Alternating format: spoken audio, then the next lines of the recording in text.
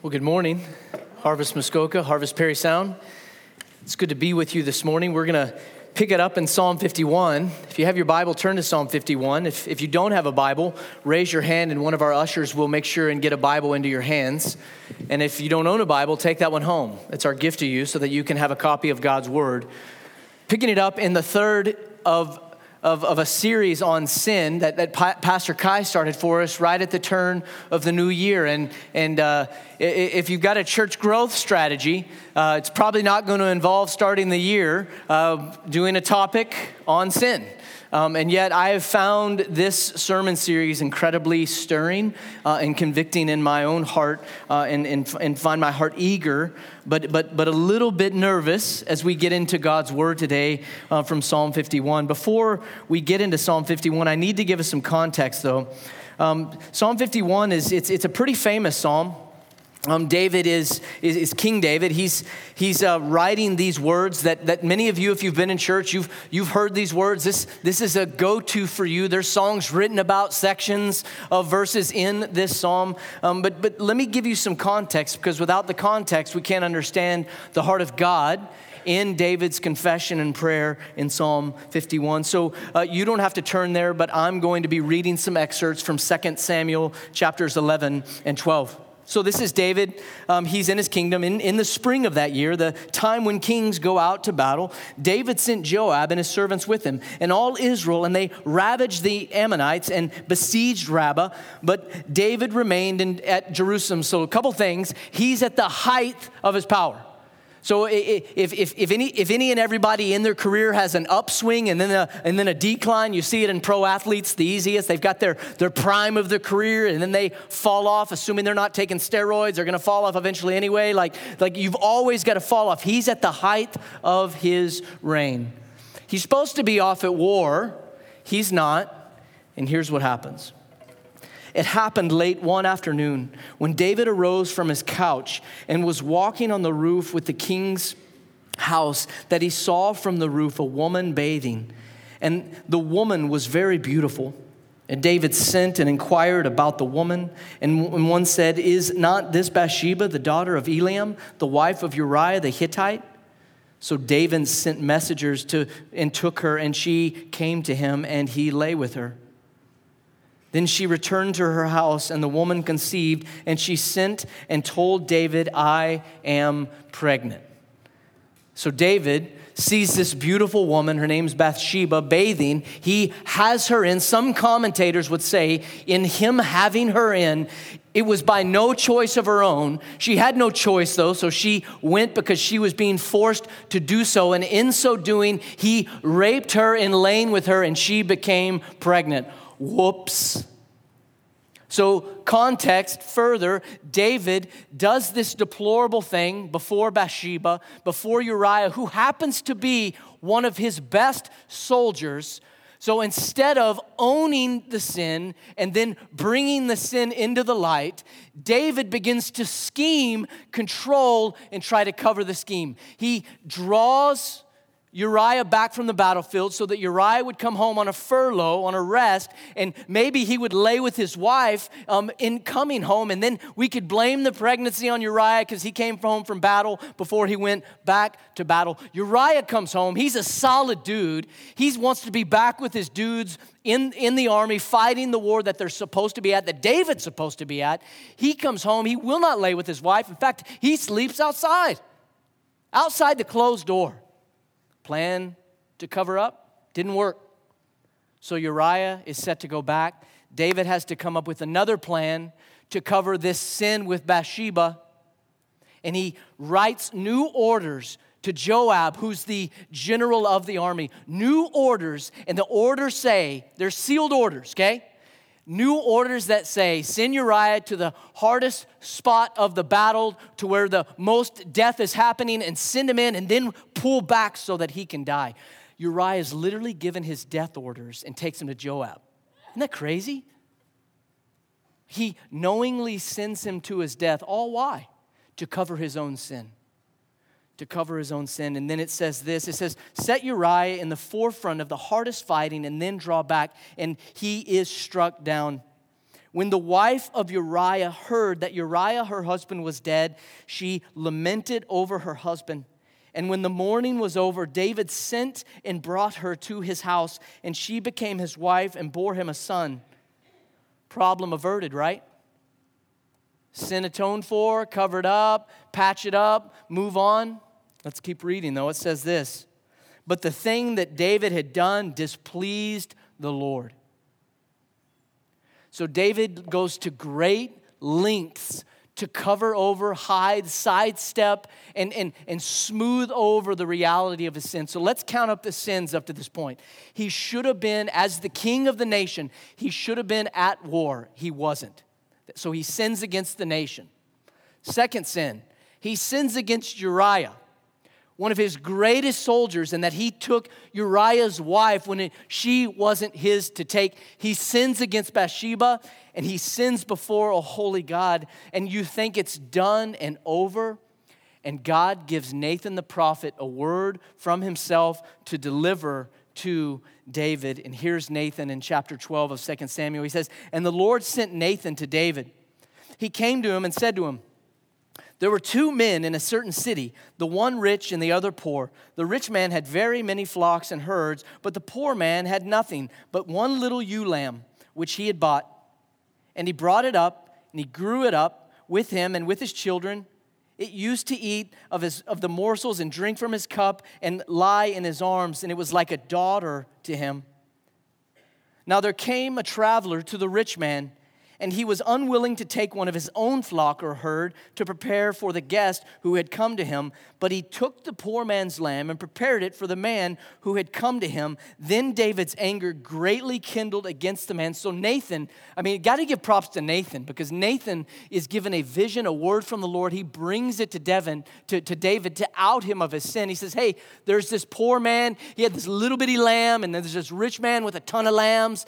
He had a guest but didn't want to use one of his own, so he took the poor man's lamb. David's rage and anger begins to boil. And before he can even utter a word, Nathan says, you're the man. You're the man. He's outed.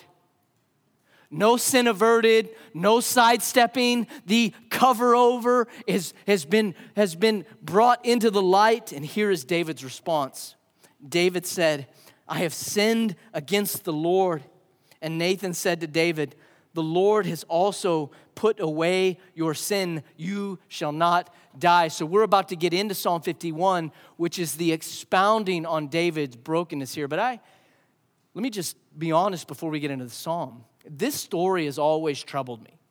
Because let me tell you what God says about David that he doesn't say about anybody else in Scripture. God says that David is a man after his own heart. What? Who has a woman up and rapes her, kills the husband because she's pregnant, sins against the kingdom to try to cover it over, has to be outed because he won't even confess? A man after his own heart? Are you kidding me? So we got rape, we got murder. The baby that Bathsheba's pregnant with dies later, so we've got a dead baby now? And he's a man after his own heart? This is troubling. And yet, when we get into Psalm 51, we're going to see some things, brothers and sisters, that have subdued my heart throughout the week. The last 2 weeks of this sermon series, I've kind of like not wanted to come to church, but could not come to church. And Sunday's my day off, so I don't have to be up here on Sundays, just so you know. Like some of the other pastors. And yet, this conversation from God's word about sin and our sin before a holy God, it has me pushing back a bit because I see things in me that still need refining. And when I read about David, I've done things that David's done. I've hid sin. I've lied. I've deceived. And I've hurt others as a result of my sin. And I read this and I'm like, my sin is before me. We're going to see that David says here in a few minutes. And yet David repents and God extends forgiveness. And so I think there's going to be a sharp press from God's word. but there's a beautiful sweetness if we'll listen to what God has to say through his servant David. Psalm 51. There's several themes that are drawn out in Psalm 51, and I'm going to try to pull them out by going verse to verse. The first is found in the first 2 verses. It's the appeal for mercy. Have mercy on me, O God, according to your steadfast love, according to your abundant mercy, blot out my transgressions. Wash me thoroughly from my iniquity and cleanse me of my sin. So he says, have mercy. I love what David says here. He's putting himself under the mercy of God, but before God, pleading for mercy, and it's not from his own merit. So keep in mind what God said about David that he's not said about anybody else in Scripture. He's a man after my own heart. I don't know about you, but if I've been busted before, and I can think back to times when I was in my parents' home still, when I was a teenager, and they would bust me on something, and I would try to sidestep it or get out from it, and I would say, well, look at all the good that I've done, Mom and Dad. It's not like I mess up every day. It's just this one little thing. David, of all people, according to what God says about David, could have come to God and said, big dumb mistake, God. Remember, man after your own heart? Crossing fingers, crossing legs, remember? Nope. The fact that he appeals to the mercy of God, which means he knows that he may not get that mercy. He doesn't appeal to any merit of his own. He doesn't appeal to any good work that he's done up to that point. He doesn't appeal to anything that God's done through him up to that point. He says, have mercy on me, O God, according to your steadfast love. Circle that word, steadfast love. That word, that phrase, steadfast love, that is covenantal love. This says something massive about David's relationship with God. This is no head knowledge, brothers and sisters.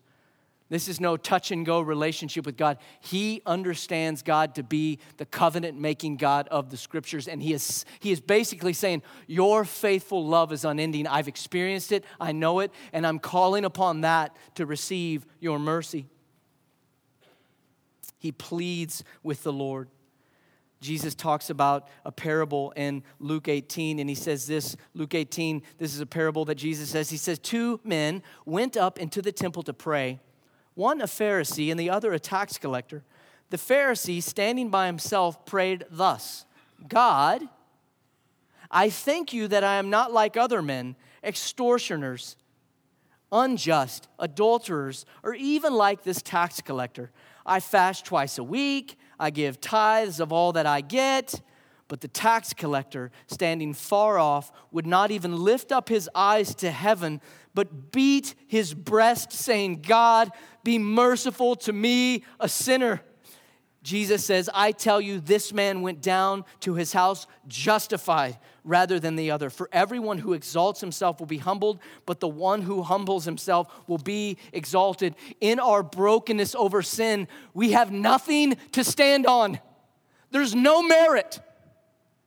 There is no one in this room that's lived life good enough where they could come before God after sin like David, which we've all committed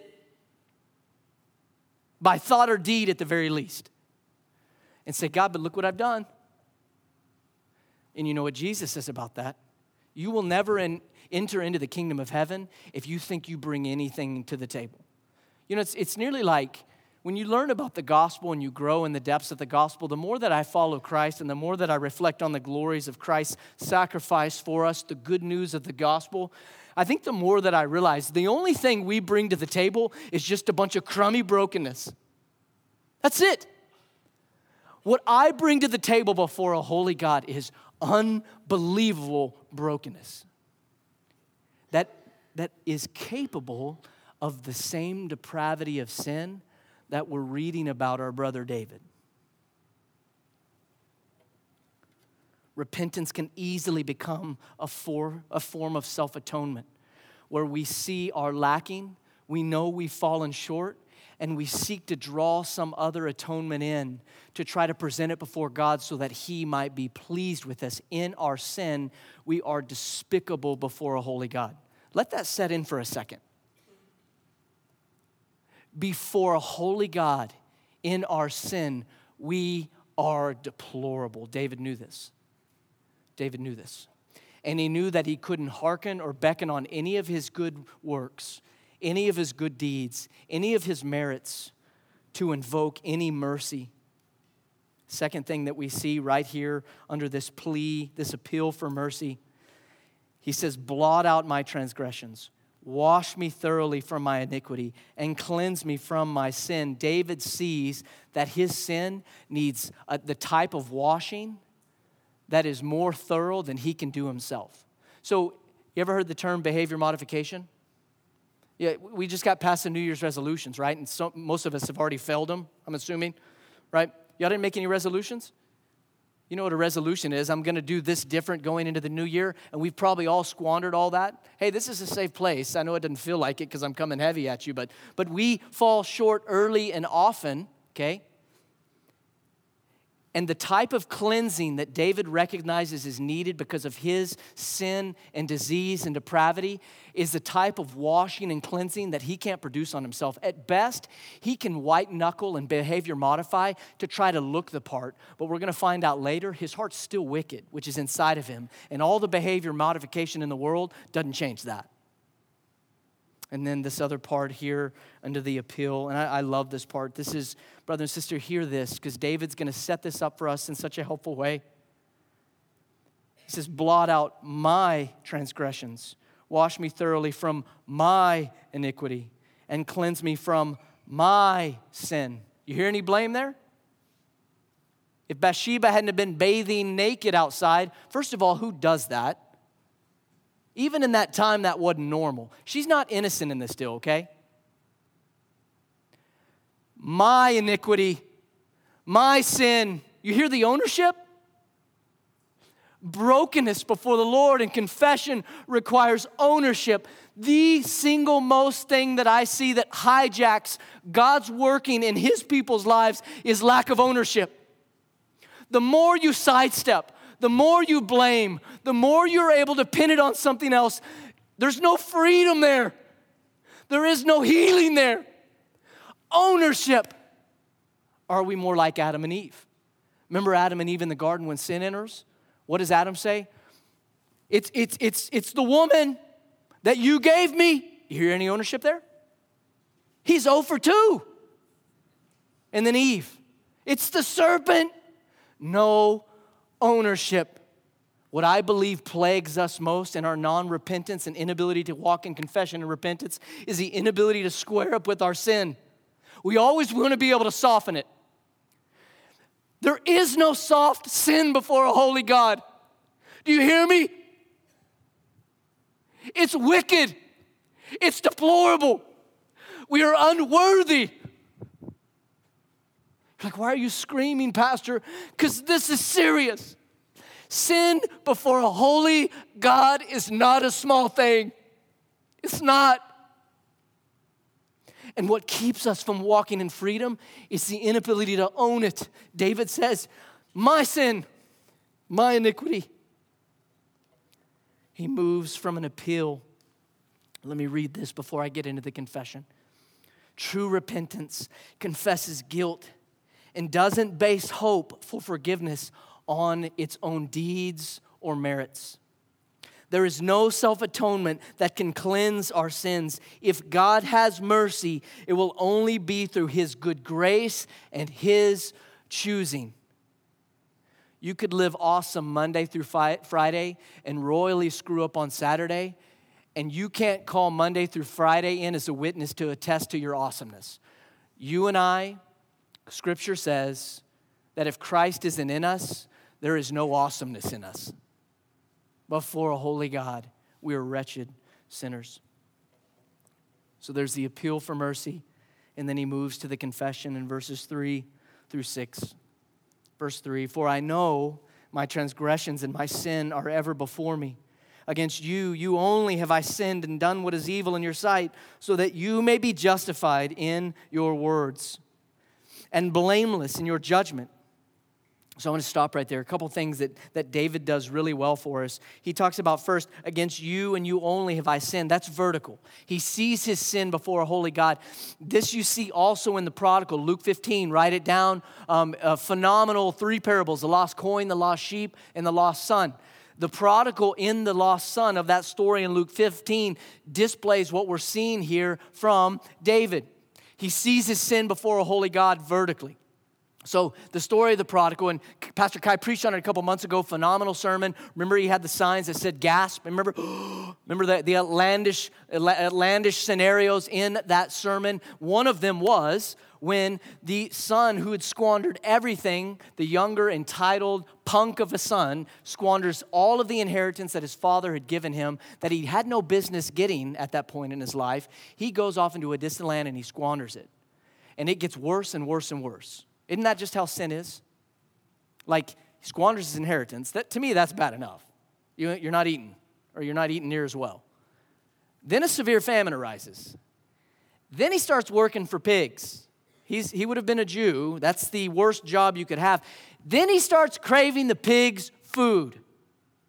And it says in the scriptures that he came to his senses. In other words, he began to repent and remember the Father's love. And he has this thought, I've sinned against heaven and I've sinned against my Father.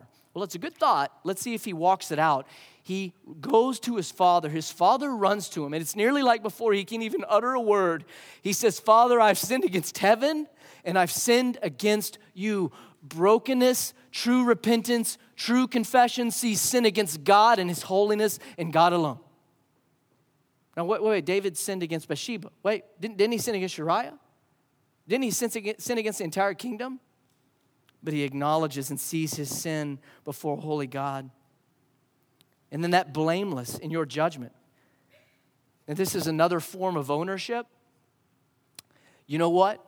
Whatever you decide, I've earned it. You remember the thief on the cross? There's Jesus in the middle and there's the two thieves. And they're going back and forth. The thieves are. One of the thieves said, hey, if you're the Messiah, why don't you save yourself and save us? He's toying with Christ. He's trying to save his own skin. He's badgering Christ a bit. The other thief, the one that ended up in paradise and received salvation, he basically scolds and tells the other thief to be quiet. And he says, we deserve this. He doesn't. That's what David is saying. I've earned whatever penalty you decide to do. True confession and repentance before the Lord is willing to accept any consequences that come its way. So if you find yourself trying to wiggle out from underneath or sidestep or soften the blow, might it just mean that you're not broken before a holy God, which means true confession and repentance escape you? There is an immense contrast here to the self-absorbed outlook of 2 Samuel 11, where David's only concern is covering up. His only concern in 2 Samuel 11. Now let's just revisit 2 Samuel 11 and 12. We read that in a few minutes. That happened over many days. So it's not like in a 10-minute span, David decided to lie and deceive, and then all of a sudden he was broken. He stuck with the plan for days. He was willing to let it play out all the way to the end. He was never contrite on his own. And then God, by his mercy, sends Nathan to speak right into the middle of David's soul, and he's broken before a holy God. He's changed. He's seen things differently. He recognizes the wrath that could fall on him is earned, and he is not covering or making excuses anymore. His burden, his plea is, how could I treat God like this? How could I do it? I'll never forget when me and my wife got married. I've been married 12 years. I had a pornography struggle in college for years, kind of on and off. Get into seminary, and by God's grace, not because my heart had changed. I thought I just kind of mastered that struggle, that lust struggle, but just by God's grace, I didn't struggle with pornography those 4 years. So I'm going into marriage thinking like, free and clear. And I'll never forget, a couple months into our marriage, I was building my counseling practice. She was working a full-time job, so I was home during the day, and temptation came on me like crazy. And I went and looked at some things I shouldn't have and did things that I shouldn't have done, and immediately I knew, oh my gosh, what have I done? What have I done? This is going to obliterate my wife. I saw it only horizontally, okay? I knew I had to tell her. She came home that evening, and I said, hey, could we go chat? We had a friend staying with us. So we went for a drive, ended up in a parking lot, and she's like, what's going on? And so I just spilled it all and told her everything. Again, it's pretty much horizontal. I mean, there's some good God stuff happening in my heart as far as conviction, but I'm really just like worried about this, me and her. And she was broken. Worse than I had even thought in my head it would be. It went worse. And the Lord pricked my heart the way that David is here. The Lord said, see how your sin affects her? How much more me? Godly sorrow sees our sin as an affront on the Father who is holy, who's given us everything. And we would treat it so lightly. Do you see? Do you see why it's important that he sees his sin before the Lord? Yes, there's damage horizontally. But who's he sinned against? A holy God. He talks about that blameless in his judgment. And then he talks about being brought forth from iniquity. This is such a great part for us to really understand the heart of God when it comes to true confession and repentance. Verse 5. Behold, I was brought forth in iniquity, and in sin did my mother conceive me. So he's not talking about being an illegitimate baby. He's not saying my mama messed up, she had an affair with some dude, and I'm the byproduct of that. That's not what happened. That's not what he's saying. What he's saying is that my first breath as an infant was an offense before a holy God. He's talking about original sin. When Adam sinned, we sinned. He's talking about the nature of fallen man and woman, that my first breath was an offense before holy God. We got 4 kids, and I'll never forget when this was most obvious to me, this truth about myself. When my oldest was 3 months old, I remember going to put him in the car seat, the backwards facing car seat, like he's like 10 years old. He's going to be in a car seat till he's in high school, I think, with all the laws they've got on these things. But this is when they probably legitimately needed to be in one. And it was one of those rear-facing car seats, and I had to kind of lean over one of the seats to get him in there. And that little sucker, he was arching his back and doing any and everything he could to not conform to what his daddy was trying to get him to do. Who taught him that? Did he pick that up from me? He's 3 months old. Who taught him that? He's a sinner. He was born into sin. His first breath before a holy God was offensive. Listen, this needs to weigh in. We're never neutral when it comes to wickedness. We were born wicked, and we just get wickeder unless something intervenes. And this is what David's calling on. He knows the depths of his depravity, and he knows if he's going to be washed, it's going to have to be from something or somebody wholly outside of him to wash him, and he's calling on that.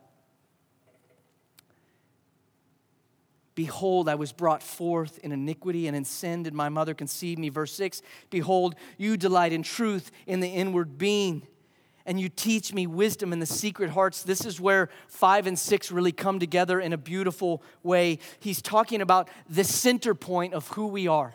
That our sin is never just a behavioral issue or a cognitive or a thinking issue. Our sin is derived from somewhere far deeper. So if you go back a couple years, you can find a sermon that I did called The Theology of the Heart. Okay? And that was right when we moved here, and it was really to try to build a culture of biblical soul care. And to really understand how God pursues his children, we have to understand that God pursues us on the level of the heart. When God took dirt in Genesis 2, before there's any sin, he breathed life into that dirt and created the soul. The heart, the soul, the inner man, those are interchangeable terms to describe God breathing eternality inside of us. It's amazing. Meaning, you and I were created to worship. You know why people act like idiots at sporting events? Because they were created to worship something bigger than them. You know what it also means? You're never neutral when it comes to worship. So when sin entered the world, our hearts began to worship everything but God. And David is saying, my biggest problem isn't even that I have lust. My biggest problem is that I have a heart disorder. I need a heart transplant. Like Proverbs 4:23 talks about the wellspring of life. Throughout the New Testament, Jesus teaches about the implications of the heart. One of my favorites is found in Matthew 23, where Jesus is talking about this very idea. Matthew 23, he says this, "Woe to you, scribes and Pharisees, hypocrites! For you clean the outside of the cup and the plate, but inside they are full of greed and self-indulgence. You blind Pharisee! First clean the inside of the cup and the plate, that the outside also may be clean. Woe to you, scribes and Pharisees, hypocrites! For you are like whitewashed tombs, which outwardly appear beautiful, but within are full of dead people's bones and all uncleanness. So you also outwardly appear righteous to others, but within you are full of hypocrisy and lawlessness." See how Jesus treats that? David understands this. David understands it's not enough. First of all, I don't have any merit to bring before a holy God that can grant me the mercy that I know I need to clean me. Even if I could, it's still not my biggest problem. I think one of the most powerless things that I experience as a pastor is when I'm sitting with people that I'm trying to lead towards Christ, knowing that there's heart issues, and I can't do anything about their heart. You know how utterly powerless I am and you are to do anything about the deepest problem that ails me? And David rightly sees my biggest problem is my heart. You're going to need to give me a new heart. You're going to need to cleanse my heart. That true confession and repentance is deeply spiritual, recognizing that our deepest need for healing and cleansing is derived from the heart, and only God can deal with and change our hearts. So if there's one thing that you really took away from this, okay, maybe two. Ownership, huge. Own it. I did it. You know the gateways of grace flood open where there's ownership and brokenness? And then a pleading for God, restore my heart, renew my heart. And now he shifts to restoration and renewal. Pick it up in verse 7. Purge me with hyssop, and I shall be clean. Wash me, and I shall be whiter than snow. It's this beautiful picture that he's using incredible, vivid imagery to describe the type of cleansing that's going to need to take place. That word purge literally means to de-sin. Like de-sin, D-E-S-I-N, to de-sin me. He's saying, de-sin me. If you've ever worked with rusty metals that you're trying to restore, you take them and get them sandblasted to get all the rust off them so that you can use them as a restorative for whatever you're using that for. He's saying, de-sin me, de-scale me, de-rust me. And that imagery of hyssop, it's imagery that invokes several big gospel pointings, shadows towards Christ coming. The hyssop was an herb that was branchy, and they would take the hyssop and they would dip it in the sacramental blood, the covenant blood, and they would sprinkle it 7 times on a person with leprosy. Leprosy, which is used throughout Scripture to describe in a very extreme but real way the condition of our rotting hearts. We don't deal with leprosy this day and age, especially in the West, but people still get leprosy. Like they die a slow death. Their body just rots away. That's the picture of sin. So the ceremonial cleansing for leprosy, to not only cleanse, but to heal of the leprosy in Leviticus, was with the hyssop dipped in the blood and sprinkled 7 times. Sound familiar? Sound like Jesus in there? You know the other way they used the hyssop? Go back to the Exodus. When the Passover, the death angel, they dipped hyssop and painted the doorposts with blood. And any house with the blood on the doorpost, the death angel passed over. Again, sound familiar? What David is calling on here is a salvation that is supernatural. He's calling on a cleansing that goes well beyond a shower, that goes well beyond behavior modification, that goes well beyond New Year's resolutions. He's calling on a salvation and cleansing that only God can bring.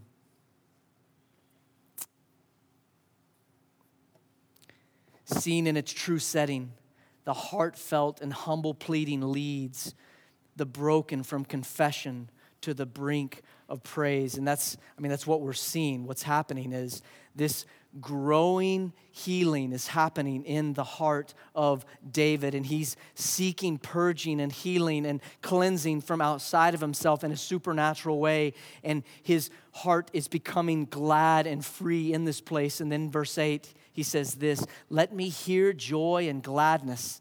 Let the bones that you have broken rejoice." This is violent grace. Violent grace. It speaks to the Lord bringing conviction. So what if God never tells Nathan to go out David on his sin, and he leaves David to go on sinning and covering all the dumber? Is that loving or unloving? That sounds a bit like wrath, if you ask me. You know what, David? You're blind. Have at it. And you won't even know it. You'll literally walk yourself off a cliff. The very fact that God would send Nathan right smack into David's rebellious, covering heart to out him means he loves him. It's conviction. This sweet conviction that brings life. Oh, but it stings, right? No one wants to feel 10,000 spotlights down on them. And David's saying, you broke my bones. This means God wants restoration and reconciliation. If he didn't, he never would have warned him. He never would have convicted him. He wants reconciliation and restoration. The Puritans described conviction like a bitter pill that's sweet to the soul. I think it's great imagery.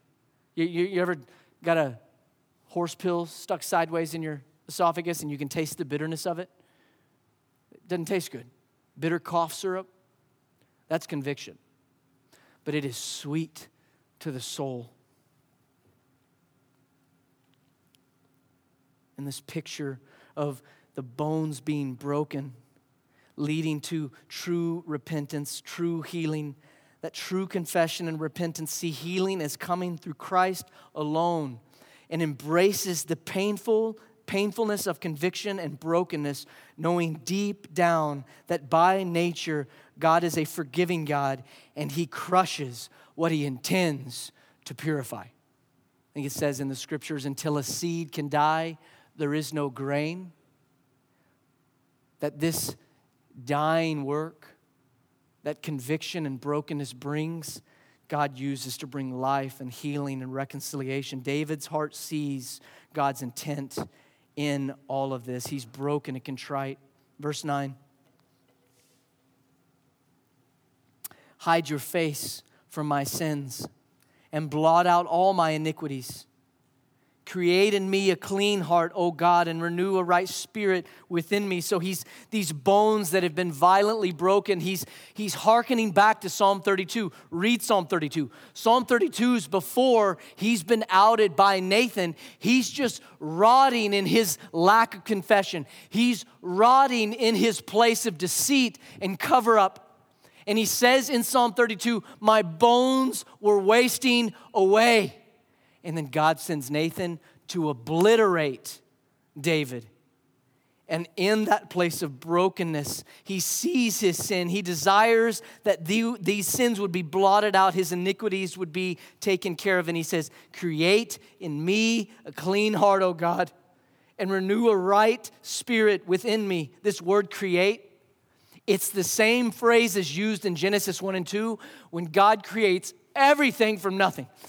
It's fair to say that no one in this room has created anything from nothing. Is that fair?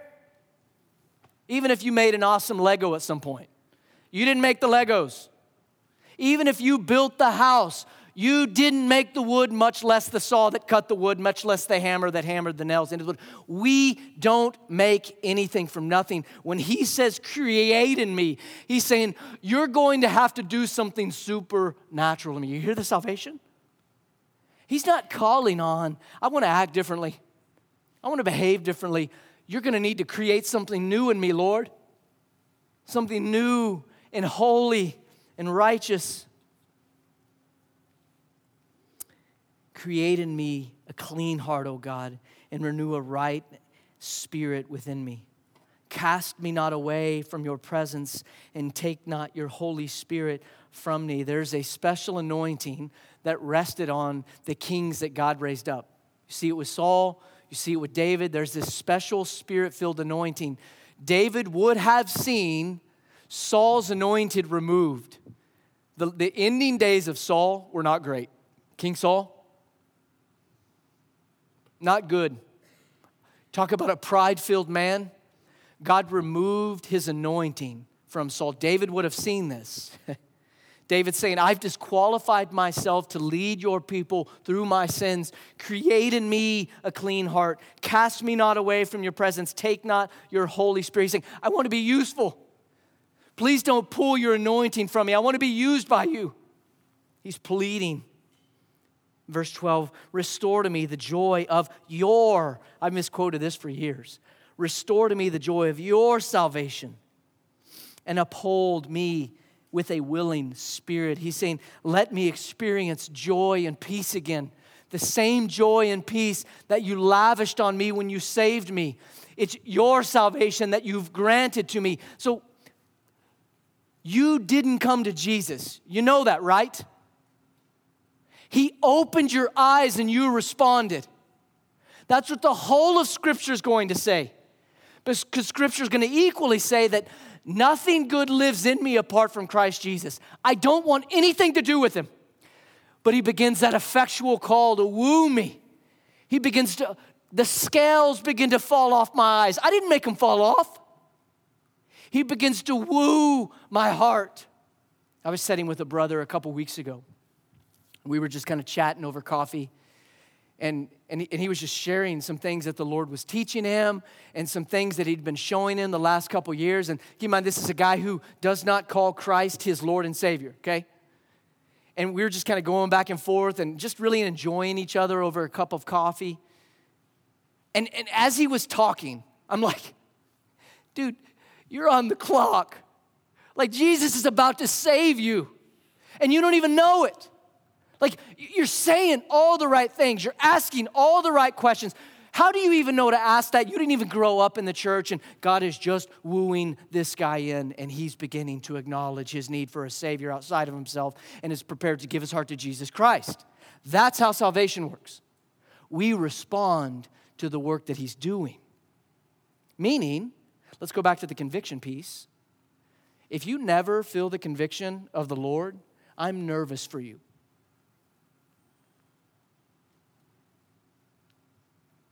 It means a couple things, potentially. You do not know Jesus Christ as your Lord and Savior.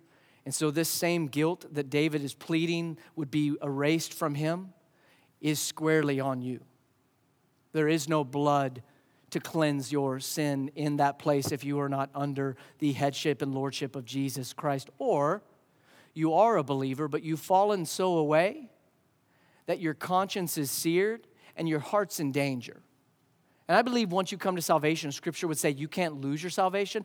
But I do believe a lot of people have false conversions, and they know about Jesus, but their hearts don't belong to Jesus. So the thing like conviction is so confusing to them because they never feel conviction over their sin. They never feel the weight of their sin before a holy God.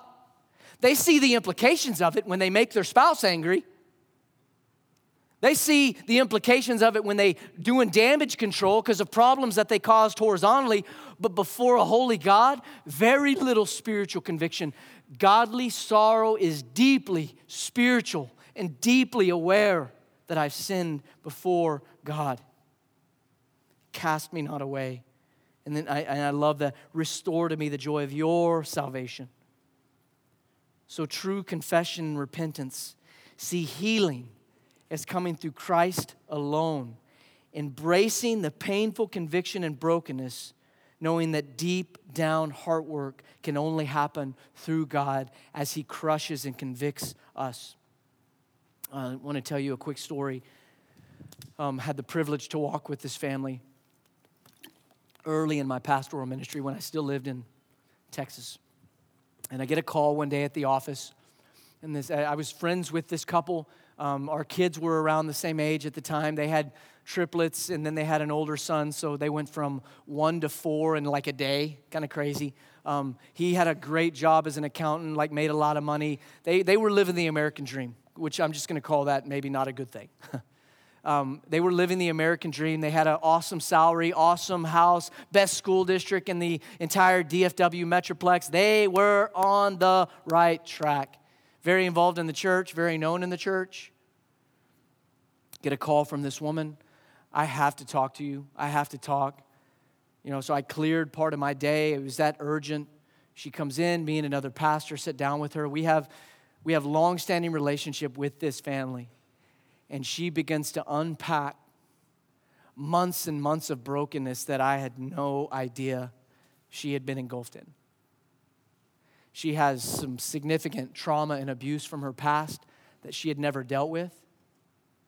She had buried it. She got married, 10 years into marriage. All those wounds, guess what? They don't go away. So she begins to deal with those wounds the only way she knows how. She begins to start to party with some of her coworker friends. I'm not anti-party. I'm anti-kegger. I'm not anti-party. She starts to party, starts to get a bit heavier.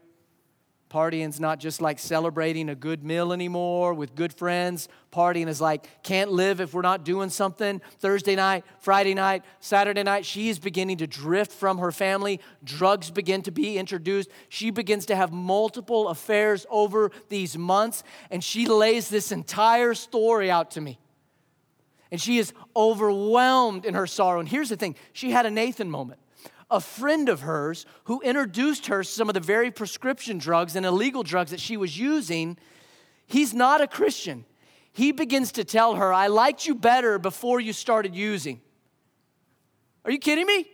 Like, I liked you better before you partied so much. Like, God uses that moment from that pagan to blow her up. She literally got off the phone with him. She called the church and drove straight to the church. Tells me the length of the story. She dumps her purse on my desk. I saw things that I can't unsee. We're flushing drugs down the commode. We're getting rid of just debauchery.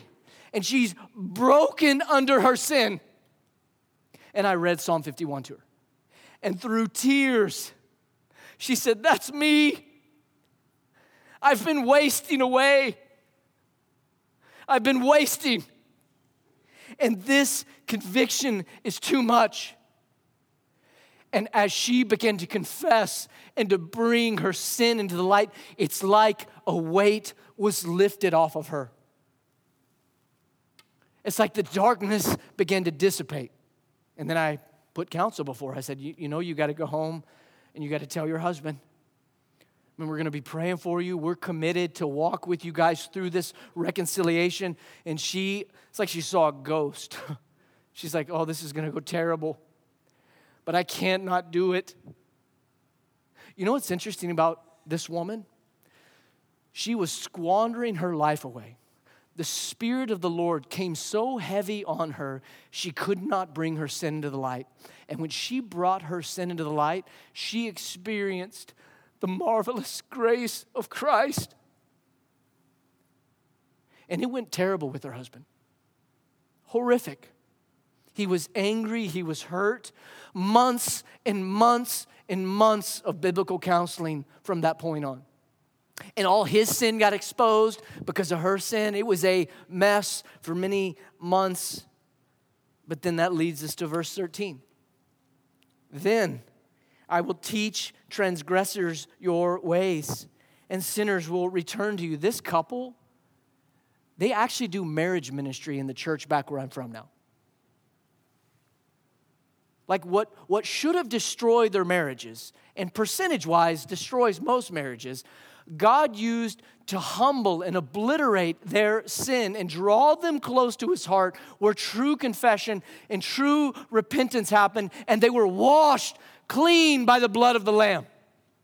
And you know what happens is people hear that testimony and it screams gospel. This is why when people are baptized here at the lake, we go nuts over those testimonies. You know why? That's a life changed by confession and repentance. It screams, Jesus can save. This is what David's saying. David's not boasting on his awesome story. He's saying, after you wash me, after I'm broken, after you've healed me, you can use me for your name's sake. This is amazing. There is no way, and here's the thing that I just love about this. There is no way that David could have known how God would use Psalm 51 for the next several thousand years after he left. You know why? Because this is God's word. It wasn't David's words. This is the inspired word of God. Anybody in this room ever go to Psalm 51 for hope? Raise your hand. A lot of people. This is like a go-to for Christians. Nearly like you have to have a pillow at your house with this whole verse in stitch and embroidered on it. And you only bring it out when grandma who made it. You put it back in the closet afterwards. This is that type of Christian verse. We know it. We sing it. There's songs written about these verses. There's no way David could have known how God was going to use his brokenness and his contriteness to minister to hundreds upon thousands of men and women like you and me, to lead us into life through brokenness, confession, and repentance. So he's saying, teach, use me. After you do what only you can do, use me. But this also invokes the picture of Isaiah 6. When Isaiah 6 is before God in his temple, and the train of his robe fills the temple, and the seraphim are saying, holy, holy, holy. Isaiah is, woe to me, I'm unclean. He's like, I best not talk, I'm an unclean man. One of the seraphims grabs a hot burning coal, places it on his lips, and notice what is said, who will go? Whom shall I send? When does Isaiah speak? After his lips have been purified. Confession before the Lord, brokenness and repentance brings us into the position to be used by a holy God. When we walk in disobedience, when we walk in darkness, we quench the Spirit's working in and through our lives and his purposes. And then verse 14. Verse 14 is important because David's not oblivious to the fact that he has sinned against a lot of people. Deliver me from blood guiltiness, O God of my salvation. He's recognizing rightly, my sin has done a ton of damage. This is another thing that we don't like to talk about in churches very often. It's the biblical concept of restitution. Pastor Kai is actually going to preach on that soon in this series. Like, if I borrowed your car and I went and trashed your car, and like threw you the keys. Man, that thing corner's awesome. Grace. No. We sin before a holy God. Our sin leaves a wake of dead people behind us. And to just wink at that as if nothing happened, the gospel in us propels us into the lives that we have hurt and damaged, pleading for forgiveness and grace in that place. David sees it. He sees his sin before God, and he sees that his sin has caused damage. And my tongue will sing aloud of your righteousness. O Lord, open my lips, and my mouth will declare your praise. He longs to sing songs to the Lord again with a free heart. You have to be honest with yourself here. I don't pretend that we'd be honest altogether. You ever been in a worship service and you wanted to feel moved? You maybe even wanted to raise your hands, but you knew you couldn't because of the sins you were hiding? I know I'm not the only one, so I won't make you raise your hand. And you long to sing freely again? You ever felt that way? Where you're like, oh man, I can't. I want to though. That would require me bringing this into the light. That would require me laying this down. Like, I can't do it. So we fake it till we make it every week. when God has so much more. He's like, Lord, Lee, I've created your heart to worship. Bring it into the light, the marvelous light. Confess your sins, brother and sister. Like every Sunday, this room should be filled with lots of confessions. Not as me like a priest who's going to grant you forgiveness. It's not what I'm talking about. It's not what David's doing here. Bringing it into the light through openness, honest confession, where repentance and healing and a washing of our iniquities can happen from outside of us because we recognize I'm unworthy. So a couple months ago, we have a prayer night every night with my kiddos.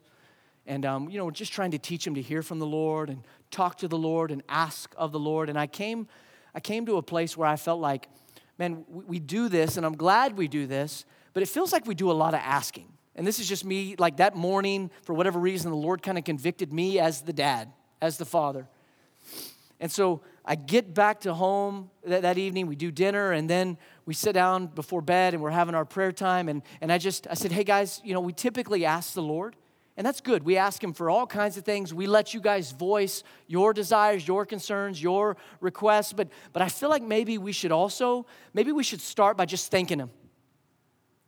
Just thank him for breath. Let's just thank him for, man, you guys have some awesome gifts that you get to play with. You have a relationship with your siblings. Let's thank him for things. You'll be amazed what kids say when they're grateful and they learn to be thankful. They thank God for the smallest things that we probably shouldn't.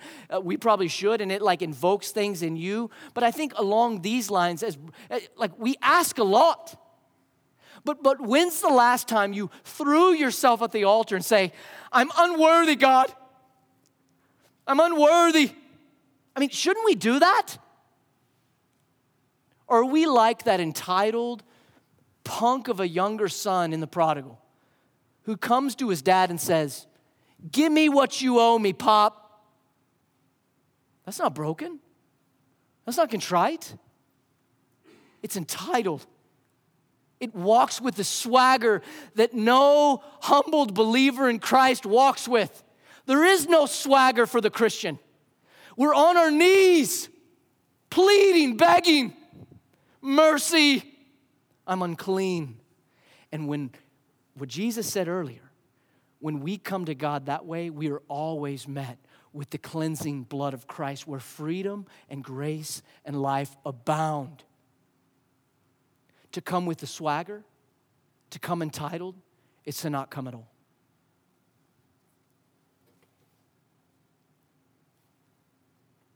Verse 16, for you will not delight in sacrifice, or I would give it. You will not be pleased with a burnt offering. The sacrifices of God are a broken spirit, a broken and contrite heart. Oh God, you will not despise. I love these two verses. These are some of my favorite in all of Scripture.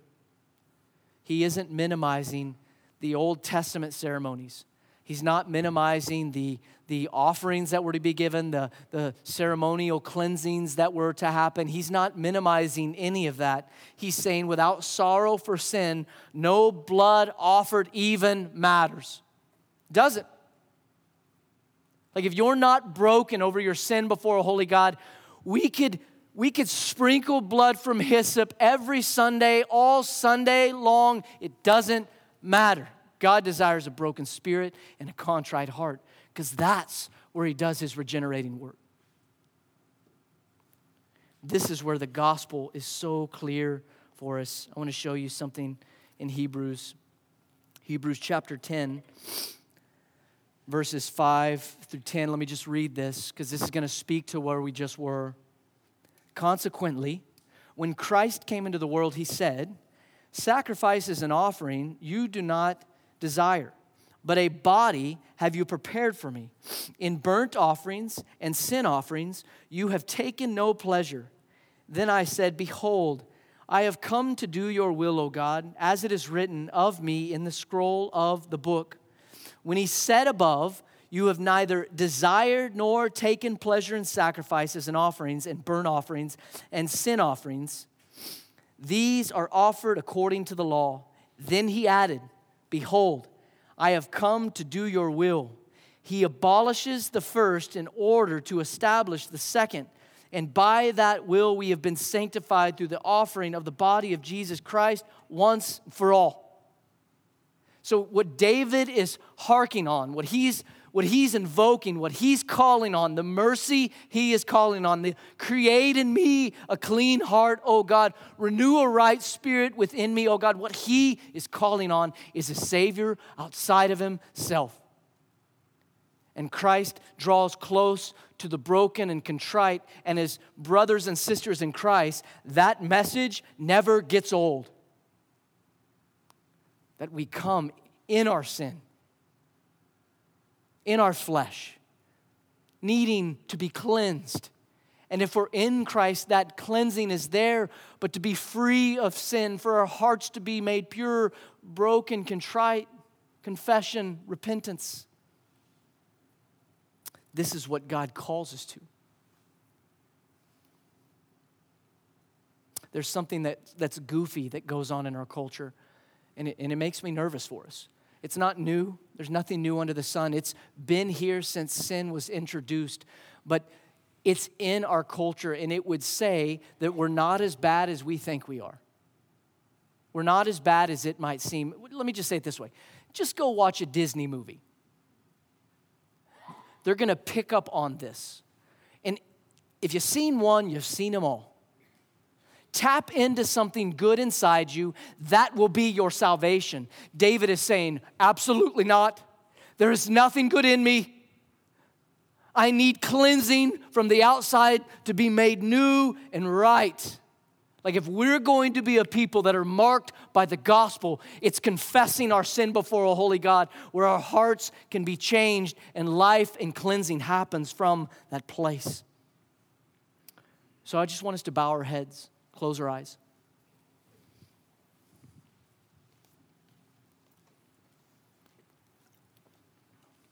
I'm just going to walk us through a couple things to consider. Just heads bowed, eyes closed. This is what I want you to consider before the Lord, because I believe we have an opportunity today. I mean, we love to sing songs of worship. We love to get that euphoric feeling, that euphoric church buzz when we gather together. But there is a time and a place before a holy God to confess our sins. Do you have an accurate view of sin? Do you see your sin before a holy God? Do you recognize that sin is deeply spiritual and that your heart is at stake? Here's a bold prayer. Are you in need of a wake-up like Nathan to David? That's a prayer we wouldn't even want to really pray. Pray it. Like if that's you, like if you feel stuck in a bondage, and if anybody knew what you brought in here, what that could do to your reputation, it's not worth it. Like pray for a Nathan moment today. I'm pleading with you. This is not small. Your soul will rot and wither. Bring it into the light. Confess your sin. Ask for that Nathan moment. Do you have an accurate view of God? He is holy. Like if He showed up in this room, the manifest presence of the Lord, we would be a wreck. We would be on our faces. Men and women much greater than us responded that way. We would be brought low. Confess in your heart His holiness and His matchlessness. Confess it. Confess that in our sin we assume we know better than God. Repent of self-sufficiency. Throw yourself at the mercy of the Lord. Do you have an accurate view of self? A weak view of sin by default means we have a low view of God. And in turn, we have a higher view of self than we should. David's psalm orients our hearts in each one of these areas. Do you see yourself as the unworthy slave? Or are you in danger of being the entitled prodigal son? Father, we come to you and we are desperately sick. Our iniquities are too great. Our wickedness is so deplorable. And we see our sins before your holiness, and we do not belong. Whatever was meant to fall on us from your judgment, we deserve. Lord, would you rescue us through the grace of Christ? Would you pour out his blood on us that we might be cleansed and made new, that we might be used by you to minister to others, that we might worship you in spirit and in truth, that we might be cleansed and walk with you.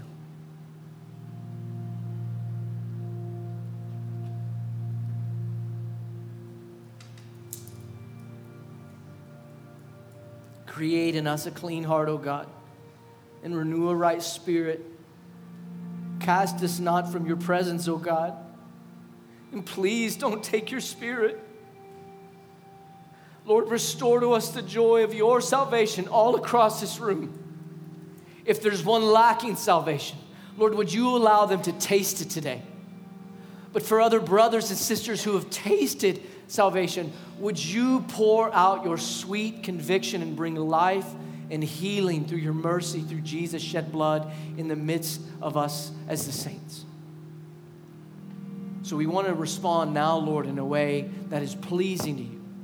We want to respond now in a way that's honest before you, God, where you would draw near to us as broken in spirit and contrite in heart, that we might be changed, that you might purify our hearts. We ask these things in Christ's name. Amen. So a sermon like this is, I think you can probably see why I was a bit subdued, like just all week, just subdued. And I think we have a unique opportunity. I really do. I love coming to church and getting that euphoric church buzz. I think sometimes, especially we just need to be sobered. Sobered before a holy God. And that our sin is so deplorable, for it to be cleansed, something had to die. And Jesus made himself available. He lived the perfect life that we couldn't live, died the death that we deserved so that we could be cleansed. I think we have an opportunity here, brothers and sisters, they're going to sing over us. We're going to join in and sing at the back end, but come to the altar. Confess your sins, brokenness, contriteness. Kneel at your chair. This is the opportunity to put ourselves into the mercy of God's grace through confession, through repentance. A broken spirit and contrite heart, he does not despise. So if you feel heavy, if you feel stuck, confess your sins.